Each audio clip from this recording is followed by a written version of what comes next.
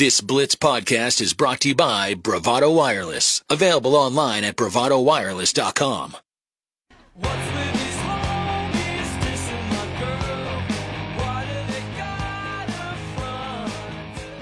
The Blitz 1170 stream is brought to you by Duck Creek Casino, your hometown casino.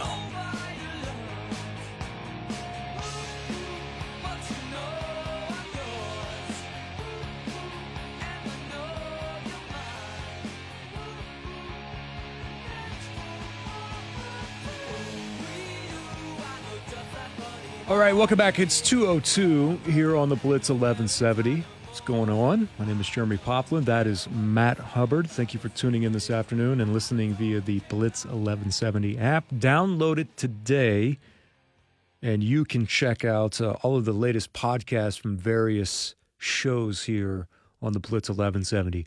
Oh, no. I'm going to do something real quick before we get to our guest. I hope this is not something that's bad. I saw Jerry the King Lawler trending.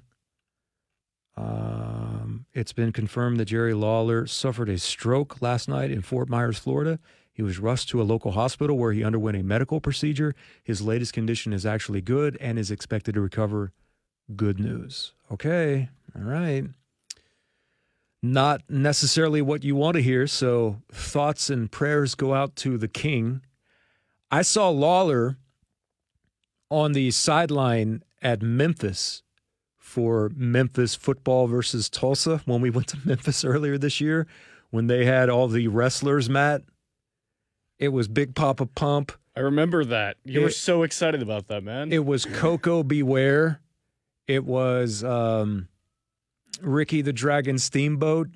It was the total package, Lex Luger. All of them were doing a signing, and then they had some show outside on the plaza.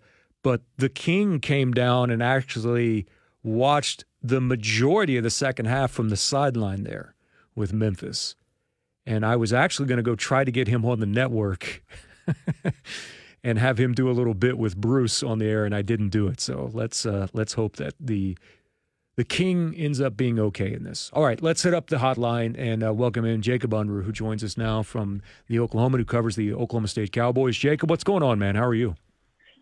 I'm good. I'm jealous that you got to hang out with the King and Lex Luger and Ricky Steamboat. Man, I mean, my childhood, man. So the funny story about that, Jacob, is we were there and I saw them post that they were having this local wrestling show, but they were going to bring in local legends. I didn't know until we were getting ready for pregame that they were going to do a section in the Liberty Bowl in the concourse where you could go get autographs. Dude, I walked by because I'm like you. That is my childhood. I have so many memories of that. Big Papa Pump still intimidates the hell out of me, so I'll say that. I kind of avoided him a bit. But when I walked by and I had my Tulsa gear on, Coco Beware looked at me and goes, "Hey, man, are you from Tulsa?" And I thought it was everything I did to go, well, no, I'm just wearing this shirt. But he worked this territory for a while. And Coco Beware, if you would have told 8 or 9-year-old me that I would have like a 15-minute conversation about how great the city of Tulsa was with Coco Beware, my mind would have been blown. But he was like one of the nicest people that I've talked to in quite some time from that era. It was wild. Oh, that's amazing. Yeah. I would have lost it. It's like the time that I stood in line behind Goldberg at a Quick Trip in Tulsa a couple of years ago, and I was like, "This is Bill Goldberg." Yeah. I love that stuff, man. You just never know, and it's even better when you get a chance to talk to them, and they end up being incredibly cool and incredibly nice. Now, the only person that would made me lose my mind probably if it had been like Sting or something at the Memphis thing, I would have lost. Oh my gosh, yes, yes, absolutely. Now, I will say that there wasn't really like a long line of people breaking down the door trying to get an autograph from Coco, so he had a little extra time on his hands, if you know what I'm saying. So he probably was talking to me a little bit, but that doesn't really need to matter anything and how awesome that he was in general. No. All right, let's turn to Oklahoma State. So I'll ask you this question. Based off of what Mike Boynton said yesterday in terms of Anderson's injury, where he didn't completely close the door, and I understand how coach speak works, but then you see the actual post on Instagram from Avery, and you're like, yeah, I would probably lean more towards Avery with him being completely done for the year. So do you think that I'm probably looking at it from the right way, just based off of the tone and tenor of what his Instagram post was? I don't know. I followed back up with OSU last night asking, say, hey, Avery said this. And the response was, we're still being told indefinite. And so I don't know. I thought the same thing, but if it's a wrist surgery at this point, when you think about it, I mean, what, say February 7th. And so, the tournament's in a month, the Big 12 tournament's in a month, and then NCAA tournament a week after that. So if OSU gets in, so it's a pretty quick turnaround for a wrist surgery, even what they're calling a minor one like this. And so I'm not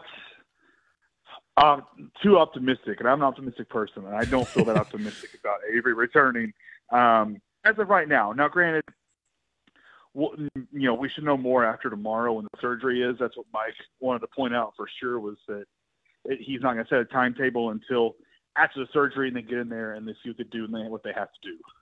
And so it is his offhand. That might help a little in this case, but, as we saw when he tried to play through it at Kansas State, it's bothering him. He can't dribble very well. He has a hard time making accurate passes. He's missed free throws. I don't know what to think. And then the question is does Avery return next season now? Yeah. He's talked all year like this is his last year. So does he go out like this way and hope that he can get an NBA chance, or does he come back and try to build off the way he was playing going into this injury? So what does this do for them moving forward now in terms of on the court? It's not great by any means, but I do feel like with how they've been able to work a few guys in, that there could be worse scenarios. And again, that's me stressing this isn't great, but it's not like they're having to rely all on one person to take on everything that Avery was doing. They've kind of got three different players that can pick up some of the slack. Yeah, the guards are playing better offensively with the smaller lineup. That's really, I think that's going to offset some of the sting with Avery being hurt. Defensively is where I'm really concerned with them, because he's the best on-ball defender. He's the guy that they could throw at Marquise Noel or Grady Dick or any of the Baylor guards. He was on Keontae George all day in Waco, and Keontae was the only Baylor player that didn't really have a good game that day. And, so he's a guy that goes and make life really hard for the best perimeter guy that a team brings in. And so that's the question to me, is how do you replace that? Caleb Asbury is the next guy in line, because Anderson and Asbury really teamed up on Grant Sherfield and some other guys the last few weeks. But it was a team effort thing. It wasn't, where you could just let Asbury go, and because Asbury has to get in foul trouble. Avery does too, but now you don't have that second guy, and so I'm worried. That's my concern there, is to see how they can respond defensively when they go and have to face some of these guys, because tomorrow night Texas Tech struggled, but Saturday they got Caleb Grill in Ames. Next Tuesday Grady Dick's coming to town with Kansas. And then TCU the week after that, Mike Miles is back by then. Who guards Mike Miles consistently? And who are those guys that can kind of slow down those perimeter guys? Now Asbury's gonna take most of it, but after that, I'm not sure. Yeah, it's that's a point that I think we get so focused on what he's done offensively, but I think you bring up an excellent point here with as well as he's played as of late. Now, with this injury that he had on the 7th, it's one of those things that, I'll be honest, and I said this earlier today, we came in here yesterday and you just get caught up in the overall flow from the TCU game, the fact that they gave up a big lead and kind of hang on. I felt bad because when that came out last night, I was like, I don't even think I really talked about the fact that Anderson wasn't on the floor very much yesterday at all.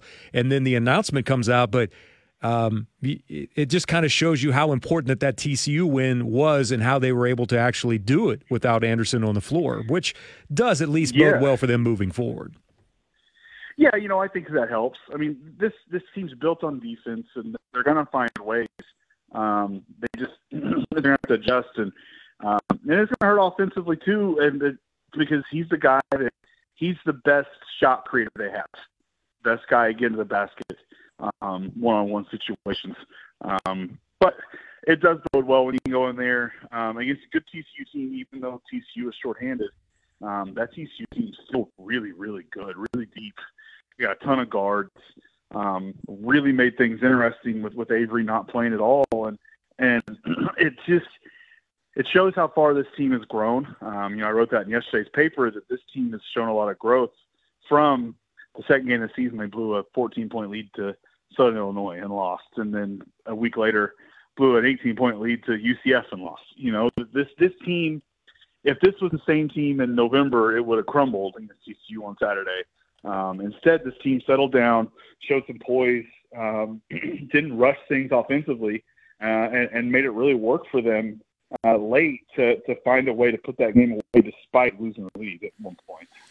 I was trying to look at positives from it other than just winning the game outright. And when you talk about how far that they've been able to grow, there was a point when we got to close to 4 minutes left in that game before they really outplayed TCU down the stretch, where I thought, oh my gosh, this has the ability right here. If TCU comes back in a moment like this from having a 19-point deficit, your season could kind of flip, and if there's any type of hangover effect. But they showed a lot of poise there in the final, 3.5 minutes of that game to come out on top. And I think that's a sign of exactly what you're talking about with how far that they've grown.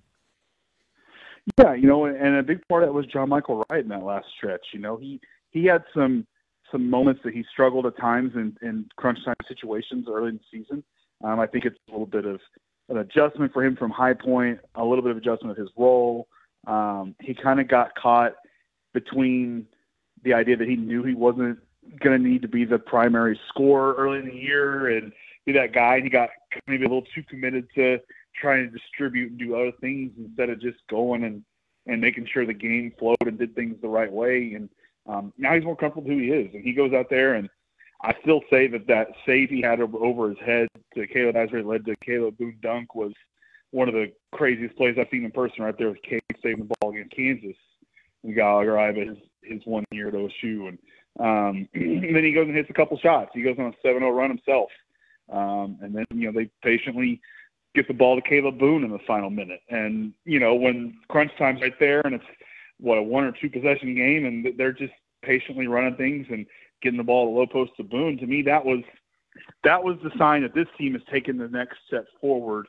And this team is way better and living up more to the potential than you would have thought in November. In terms of stretches here, is this one of the better stretches under the Boynton tenure in Big 12 conference play that we've seen out of him? Oh, man, that's tough. The way they sure finished with Cade was really impressive. You're right. And you got to remember in that one, too, Cade got hurt, sprained his ankle at Baylor. They didn't beat Baylor then, but then they went to West Virginia, a really good West Virginia team that year, and Avery went nuts, and they won that game in Morgantown without Cade.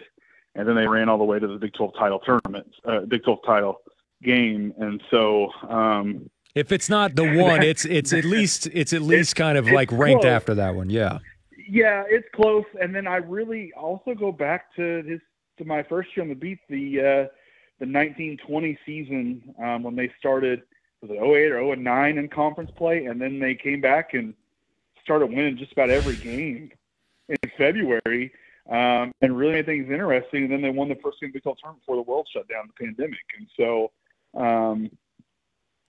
I look at those two as my time on the beat, but I think Cade's is number one, that Cade year, the way they finished. Because they swept OU and back in like a 3-day span. They were beating everybody at that point. And so that's the stretch. And then this stretch is right there with everyone else. Yeah. Jacob Unruh is our guest here on the Blitz 1170, covers Oklahoma State, talking a little basketball. So that victory in this league at times seems like a coin flip with how good the elite level teams are in this. I mean, look at Kansas and Texas last night. They both kind of go on runs. One almost gives it up.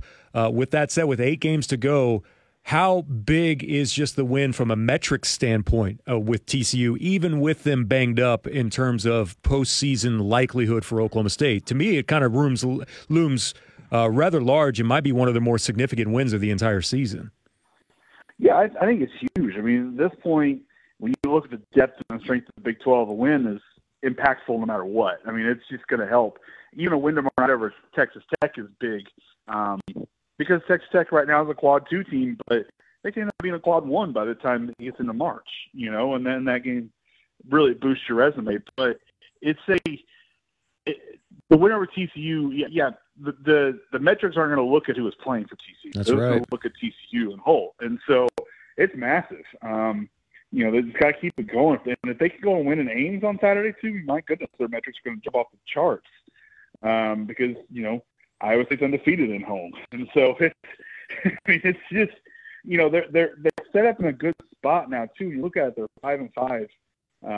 If they win their home games, they finish no worse than 9-9 in conference play, which is for this conference really impressive. And so, and 9-9 in this conference, or even 8-10, I think it gets you squarely in the tournament. You're not on the bubble anymore. I think you're squarely in the tournament, and so. I think OSU is just in this tremendous position the way they've played the last few weeks. Where did Lenardi have them in their latest update?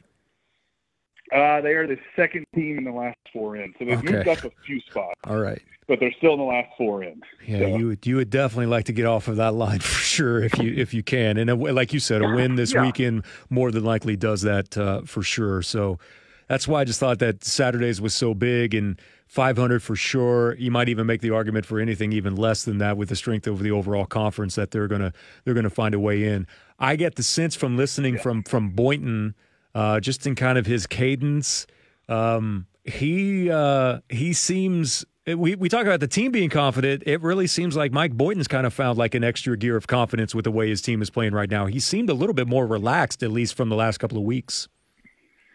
Yeah. Yesterday was a little more somber when he announced Avery off the bat, and then that I think that hurts. But yeah, he's feeling good, and I've kind of written this too. I feel like as the team has grown, so has Mike Boynton, so is the coaching staff. When you watch these games now, people on the outside like to hammer in-game decisions and things like that. Mike and his staff the last month have been, I think ever since Big 12 play, I think they've been tremendous coaches. They've made, Kansas, they lost some in last-minute plays, but the plays they had there to win the game late, that they just didn't get a foul call and things like that, were tremendous plays. And they coached really well that game. They coached well other games, and the crunch time decisions seem to be getting better. He said he feels like he's a better coach than he has been. And so you're starting to see not just the players, but you're starting to see the coaches grow, which I think is tremendous.